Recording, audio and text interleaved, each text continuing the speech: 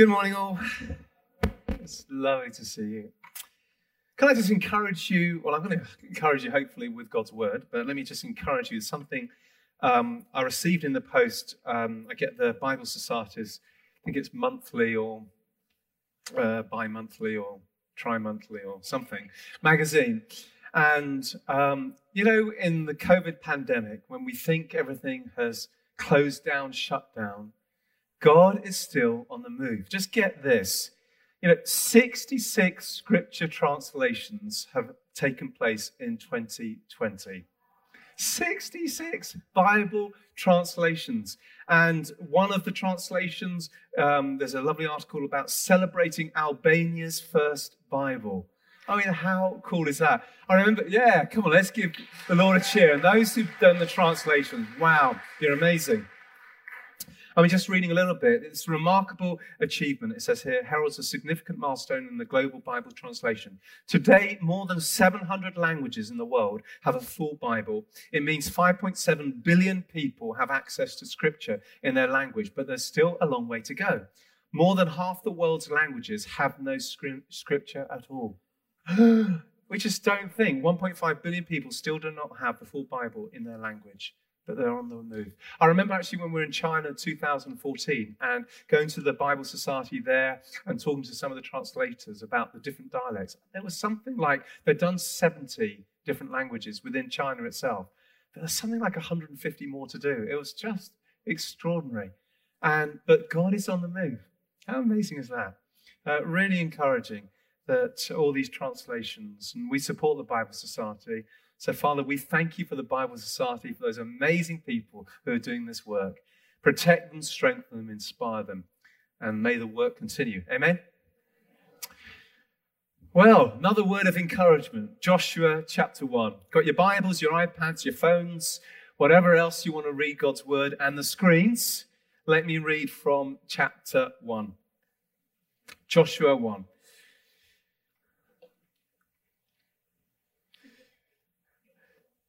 After the death of Moses, the servant of the Lord, it came to pass that the Lord spoke to Joshua, the son of Nun, Moses' assistant, saying, Moses, my servant, is dead. Now, therefore, arise, go over this Jordan, you and all this people, to the land which I am giving to them, the children of Israel. Every place that the sole of your foot will tread upon, I have given you, as I said to Moses. From the wilderness and this Lebanon, as far as the great river and the river Euphrates, all the land of the Hittites to the great sea towards the going down of the sun, shall be your territory. No man shall be able to stand before you all the days of your life. As I was with Moses, so I'll be with you. I will not leave you nor forsake you. Be strong and of good courage. For to this people you shall divide as an inheritance the land which I swore to their fathers to give them. Only be strong and very courageous, that you may observe to do according to all the law, which Moses my servant commanded you. Do not turn from it to the right hand or to the left, that you may prosper wherever you go. The book of the law shall not depart from your mouth, but you shall meditate in it day and night, that you may observe to do according to all that is written in it. For then you will make your way prosperous, and then you will have good success. Have I not commanded you, be strong and of good courage? Do not be afraid, nor be dismayed, for the Lord your God is with you wherever you go. We could break out in song. And that's where I was originally going to stop. Do you mind if I just read a little bit more? The answer is no, thank you. Verse 10, Joshua commanded the officers. So I'm only going to read a couple of verses, but as opposed to a couple of chapters or books. But verse 10, Joshua commanded the officers of the people, saying, pass through the camp and command the people, saying, prepare provisions for yourself, for within 3 days you will cross over this Jordan to go to possess the land which the Lord your God is giving you to possess. Amen? Amen. Well, we started a new series last week called Great Journeys.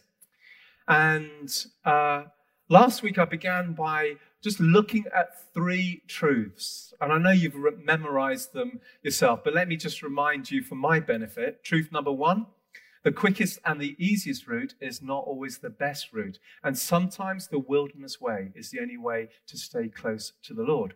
Truth number 2, knowing where we've come from helps us to know where we are. Brilliant. I knew you remembered that last word. Truth number 3, if we want to complete the journey and finish well, we have to let the Lord be our guide and lead us. And I want to start today by, if you like, starting at the very beginning. I think there's a song, isn't there? Sound of Music. Let's start at the very beginning. What is wrong with me? I think it's the bash on my head, actually. You should see the other guy, but no. What happened, the truth is, I was mowing the lawn and going under the apple tree, and as I was trying to get to the bit by around the tree, pulling the branch back, it slipped out, smacked me in the head, and it's not that funny, but obviously blood gushing out, but I kept on mowing the lawn, so the lawn's looking great. But I want us to start at the very beginning and look at taking the first steps. And what better person to do it with than Joshua? I think he was the master of the first steps. One of the first encounters we have of Joshua is in Exodus 33. He's a young man, and we read this. The Lord would speak to Moses face to face as a man speaks with his friend. Then Moses would return to the camp, but his young assistant, Joshua, son of Nun, did not leave the tent. He did not leave the tent.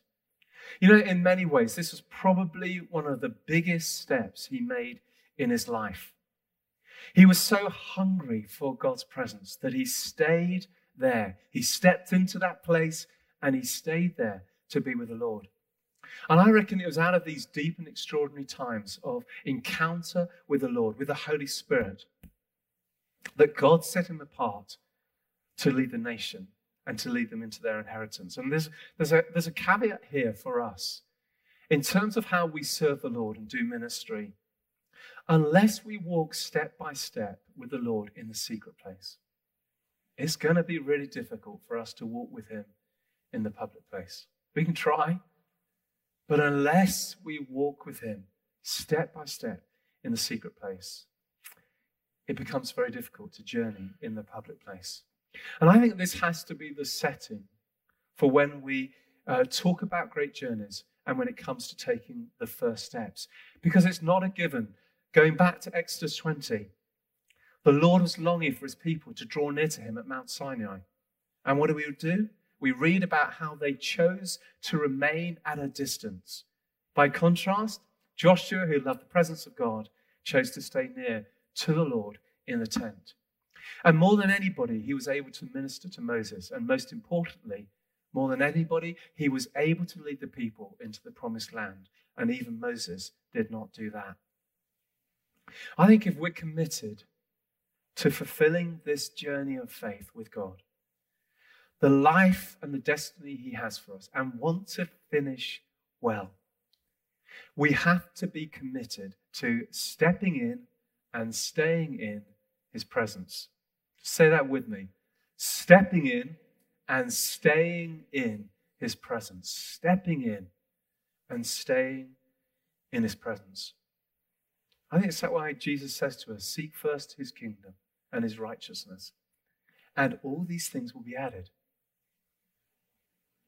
I think what God is looking for more than any gifting or serving or ministry that we can bring is really those who will seek him with all their heart, seek his face, have that Joshua hunger for his presence, and out of that take the first steps, and the next, and the next, and the next, and every place that the sole of our feet will tread. Now, have any of you ever witnessed a toddler taking its first step? Yeah? I actually thought I'd try and mimic it to you, just to give you an idea. And this is true. I was in the study, kind of like thinking, what do they do? They're almost on their toes. And then you know how toddlers take the first steps and then just kind of fall back down on their bum. And I thought, well, I'd give that a go. Not realizing the height difference, actually. So there I am toddling my step. I take a step back, fall right back, my iPad and my Bible go flying over me. And that wouldn't have been good. I think I would have ended up over there. So you've got to picture this for yourself, a toddler taking the first step. It's amazing, isn't it? And if you've been there, there's the excitement, go on, go on, go on. There's the encouragement and all of that. But there's the realization as well. There is no turning back. They are made for walking. And in many ways, I think our faith journey is like that. You know, when we take the first step, we're made for walking with the Lord. And so it comes as no surprise when we think about it in that context that God says to Joshua a number of times, and he says to the people a number of times, be strong and of good courage. Do not be afraid. Do not be dismayed, for the Lord your God is with you wherever you go. See, stepping out is a big deal. Taking the first steps is a big deal. I don't know whether you found this, but, when you first came to faith, when I first came to faith and, had an amazing encounter with Jesus, and you start telling people, telling your families one thing, telling your friends, is another, telling work colleagues or whatever it is. It's a big deal taking that first step. I had a wonderful job teaching in London, good career prospects. And then God called us to the ministry. And those first conversations telling work colleagues and friends, and they kind of look at you in absolute dismay. What on earth are you thinking about going into the Anglican Church? Of all places, you could have... But it was a big deal. It was a big deal for us, taking that first step. And I'm sure that, all of us here know that kind of first step feeling. But what's the antithesis of taking the first step? It's essentially fear. Ultimately, it's being afraid of what lies ahead, what's to come. It's being afraid that things may not work out in the way that we hope them to. It's even being afraid of people or events turning against us. If we were to jump back to Numbers 13 and just very quickly, when Moses sends out a leader from each tribe, so 12 leaders, 12 elected leaders, to go into the promised land to spy it out. And only 2 of them, Caleb and Joshua, came back and saw the great potential. The other 10, who saw exactly the same thing as Caleb and Joshua, what they saw was giants. What they saw was obstacles. What they saw was fortified cities, and what they saw in themselves were grasshoppers. They're giants, we're like grasshoppers. And so negative was the picture that they created when they came back and reported to the children of Israel that the children of Israel were prepared to stone Moses and the leaders and return back to Egypt. I mean, really? After all those years, they were prepared to stone the leaders and turn back. You see, fear language can be very persuasive language. Fear language can actually be potentially destructive to fulfilling our destiny individually and also corporately. And it has to be something that we're aware of in ourselves, for ourselves, as well as in others and the atmosphere around us. For example, in September, we'll be having a meeting for the church congregation about the new centre. See, fear language says, we're just not going to raise the money. Fear language says, well, the planning department are going to put so many hurdles in front of us that we're not actually going to even get it through planning. Fear language says, well, that's a giant and we're just grasshoppers. Let's just go back to where we were. Faith language says that if God is leading us, we will overcome. Amen? Wow, don't you sense the Holy Spirit is stirring our hearts in that moment? If God is leading us, we will will overcome. We just have to be ready to take the first step and do what we're made to do, walk. At the beginning of chapter 1, we find Joshua ready to do that. But just get the context of this. Moses has died. I mean, this man that he looked up to, the one who inspired him, the one in whom he saw God do the most extraordinary miracles ever seen in the presence of individuals, apart from when Jesus was on earth. He died. And that sense of loss and isolation must have been so, so great. But what we see is, it says Moses died, but immediately God speaks into a situation. And he always does that. That's the grace of God. The question is are we listening? You see, Joshua needed encouragement. We all need encouragement. Anyone need encouragement? Yeah? Oh, so some of you don't. That's great. Anyone else need encouragement? Well, you can encourage everybody else who needs encouragement. We all need encouragement. And God encourages Joshua through what he says. Joshua needed direction. Anyone here need direction? We all need direction. And what we see here is the way that God speaks amazing plans and purposes into Joshua's life and for the nation. And so what we read here, Moses, my servant, is dead. Now, therefore, I love that. It's kind of like Moses is dead. I mean, this kind of worst case scenario. And then God says, now, therefore. We need to listen to the now, therefores in our own lives. Now, therefore, arise. Get up, stand up, which means he was down. He was low. Cross the Jordan. The Hebrew word abar, it literally means to pass over it. I mean, already God is giving him a clue as to the supernatural nature in which they're going to cross the river and get into the promised land. Into the land which I'm giving them, the children of Israel. This is a father-son inheritance. This is about family being part of the children of God. I will give you every place where you set your foot. Every place, literally, where you put your feet. I will give you. What a word of encouragement. And just to help Joshua with the geography, he gives him a boundary map of his inheritance. So he says from the desert to the Lebanon, so that's south to north, from the great river Euphrates and all the Hittite country to the great sea, Mediterranean Sea. So that's from the west to the east. Yeah. South, north. Yeah, I got that right. And just to help him a bit more, he gives him the assurance, verse 5, and no one will be able to stand against you.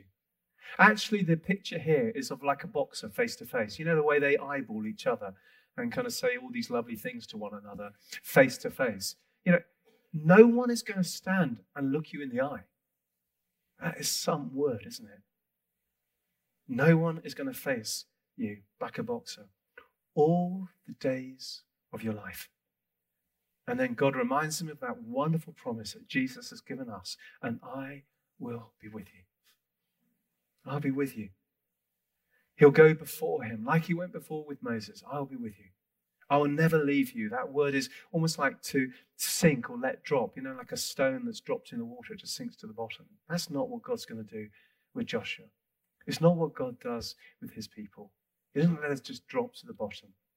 If anything, we walk in the water. He says, I'll never forsake you.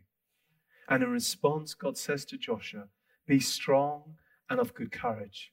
You know what I love about here in the Hebrew is it's effectively grow in courage. It's not like Joshua had it all together. You know, I think sometimes we think when we take that first step, we have to be altogether trusting, altogether in the right place, altogether strong. I'm going to do this for the name of the Lord. All of that kind of stuff. No. Joshua was given permission to grow in strength.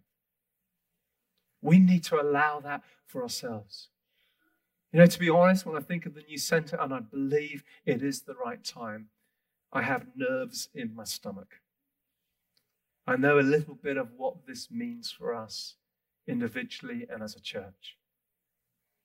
But I know by God's grace that I'm going to grow in strength. And we all will, as a family. He says, be strong and of good courage. In other words, grow in strength and boldness. Observe to do all according to the law. That word obey, shema. It's like protect it, guard it, put it on your mind, your heart, your soul, wrap it around you, read it day and night. Don't turn to the left or to the right. In other words, stay on the fixed path and meditate on it. And then this bit in verse 8, and then you will make your way prosperous and successful. The Hebrew is clear. It's not I, God, will make you prosperous and successful. He says to Joshua, and you will make your way successful and prosperous. In other words, the choices that Joshua makes will determine the outcome. And if he stays on that path that God has for him, my goodness, will the nations be blessed. You see, our choices make the difference. And Joshua is ready to take the first step, the big one. You know, he's a human. He could have waited. Yeah, good reason to. Let's mourn for 7 years. He could have turned back. A lot of pressure from the people around him. He could have turned to the left or to the right. And when you actually look at the geography, yeah, there was plenty of places he could have gone. But you know why I wanted to read verse 10 and 11? Is you sense the excitement in his command. He's like saying to the officers, pass over the camp. He uses the same word that God gives him. That prophetic word, abar. In other words, literally fly over the camp. Get the provisions ready. In 3 days, we are going to fly over the Jordan, pass over the Jordan, into the land that God is giving us.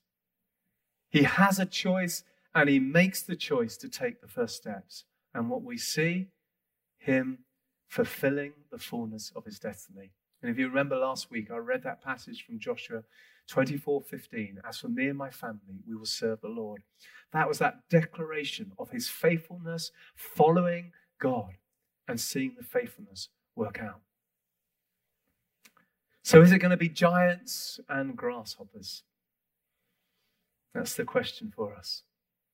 How do we see that which God is calling us to, and how do we see ourselves? You know, as I was thinking about this passage, my sense is that this is a word for us all. I believe it's a word for us all individually. And it's certainly a word for us as a church. And I believe there is an urgency about the taking the first steps. And it'll mean different things for us individually. You know, for some of us, it's taking the first steps in terms of relationship. And I kind of wrote that down, not really knowing why I wrote that down. But I believe that God is speaking to some of your hearts about that. You need to take the first steps in terms of a relationship or relationships, whatever that looks like. It may be bringing healing. It may be bringing restoration. There may be a host of things. Drawing closer to someone. I don't know, but God knows. And there's all kinds of reasons in your mind where you may be kind of stepping back and fearful. Giants or grasshoppers? I believe God is speaking into this for some of us here. I sense as well for some of us it's to do with work situations, even changes. Again, as I was writing it down, I didn't sense that God has given me a word of knowledge specifically for an individual. But I believe this is a word of knowledge for some of us here about the situation we're in. For some of us, we're at a crossroads. And we know we need to stop looking to the left and right and even hearkening to what's behind. Actually, we've got to take that step and step forward. And for some of us, it's actually sharing our faith with family and friends. Taking that first step to do that. Letting them know what faith means to you. Whatever it means. I think people are hungry. Sana, do you mind? I've not asked you. Do you want to just very briefly come and share a testimony that happened this week?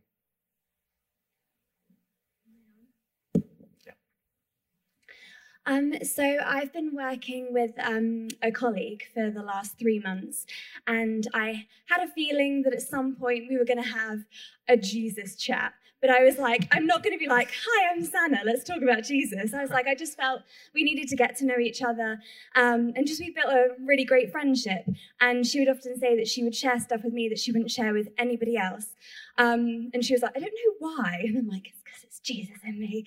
But we had this conversation the other day where she just was like, so what is it that you do when you're on your trips around the world? And I was like, this is my way in. So I started easy and was talking about like kind of the humanitarian aid side of it, and then I just started getting more and more excited, and I was like, but then I've seen these healings, I've seen these miracles, like I've seen people set free from stuff. I was like, this is what Jesus has done in my life. I started like getting more and more like into it and was just sharing everything about Jesus. I started literally preaching the gospel to her. I like started off at creation and was like, this is who you are. I was like, this is your identity. I was like, this is who God has created you to be. This is your value. This is your worth. And I literally just like went at her. She was in tears. And she was like, I was like, wait, are these like good tears? And she was like, yeah, I don't know what it is. I'm just like feeling all of this stuff. And she was just like, I want to know more. And like we, for an entire hour, had this conversation about Jesus. Not one customer came into the store. Like it was uninterrupted. It was like God closed the doors and we had this conversation. And then, so she just weeping. But then she said that she went home and she was like crying the whole way home. She was crying when she got home and was like, I've never experienced anything like this. And she said that it was almost like she felt like she'd been just told that she was adopted. And I was like, oh my goodness. And then the next day at work, I went at it again because she was like, I just want to know more. And I was like, okay, this is the power of the cross. This is forgiveness. This is salvation. We talked about heaven and hell. We talked about baptism. We like just had talked about like hearing God's voice. And she was like, has God said anything to you about me? And I was like, no, but I'll ask.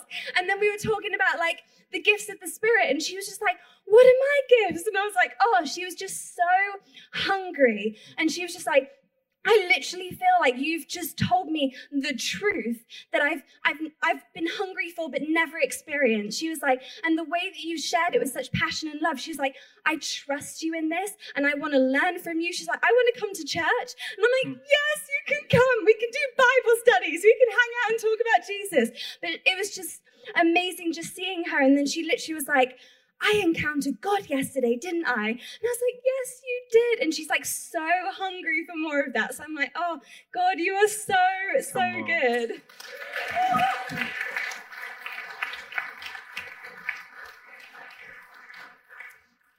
Thank you so much. I wanted Sana to share that for two reasons. One is an amazing testimony. The other is, in the nicest possible way, as I've kind of driven Sana to work at different points, I'd kind of say things like, well, have you chatted to her about Jesus? Have you shared your faith? And we've talked about it. And what I love about this is timing. It's timing. So this is not something for us to be afraid of. It's to know God's timing. But when he's asking us to take that step, to trust him in the midst of it. And then the other thing, which Sana didn't say, is that I think whether it was that time or another time that Sana said, for her being back in Jersey, if it was only for the one reason that this person would come to faith, it would be worth it. And Sana shared this, and it just blew her away. How much God loves the individual. So I just want to encourage us that taking the first step, it may be someone that God is stirring our hearts to share our faith. He will show you the timing. We just have to be willing to step into it. And you see, people are hungry. And people are hungry out there. They want to know the truth about who God is. And it's just the last thing, and it may be just for one or two people, but I sense as well with the taking the first step, it may actually be giving your heart to Jesus. That today, you've thought about it, you talked about it, but you actually haven't done it. And if that is you, then I can't encourage you enough with every fiber of my being. The best step to take is that step into the arms of Jesus and his love. And I might lead us in prayer in a bit. I think it's Eric Johnson who said these words: we are made for forward momentum. I like that. You know, we're made to take the step and to keep moving. We're made to step out and to trust God in the process. We have to keep taking steps. And the biggest one is often the first one. Let me just finish with this, because, you know, I was just been thinking and praying about this. The geography setting that Joshua's in, I believe, is prophetic for us today. In other words, the territory that the Lord wanted Joshua and the people to inherit in the physical, I really sense God speaking to us about it in the spiritual. And I just want to explain this. The word for desert here is literally land not yet cultivated. The word for Lebanon, it literally means whiteness. Euphrates, the river Euphrates, literally means fruitfulness. The Hittites, who are descendants of Heth, they were a kind of a powerful nation about 1000 BC. Their name literally means darkness or terror. The Great Sea in the west, the Mediterranean, it literally translates the Great Sea to the coming and the setting of the sun. In other words, if we bring together prophetically the territory that God speaks about here physically into the spiritual realm that we know in and around us, what it tells us is that wherever we are, wherever we tread our feet, wherever we place the soles of our feet, there is the whiteness of the Father's presence, his glory and his holiness with us. There is the coming of the Son, here, now, and yet to come when he comes again. There is the fruitfulness of the Holy Spirit: love, joy, peace, patience, kindness, gentleness, faithfulness, and self-control. And one other. Goodness. There's a land of darkness, the terror that so many people, you look at the news and you see darkness in so many places of the world, and yet into that, the light that is shining. And wherever we tread, wherever we place our feet, God has taken us out of the desert, the uncultivated land, into the promised land that is flowing with milk and honey. And we just have to look at passages like John chapter 4. What he tells us, the harvest is white, it's ready for harvest. The Lord is asking us, will you trust me in taking the first steps? Whatever that looks like for us individually, and whatever it looks like for us as a church, and see my glory come in the midst. Is it giants and grasshoppers? Or is it that Joshua hunger and willingness to take the first step? Let's stand together.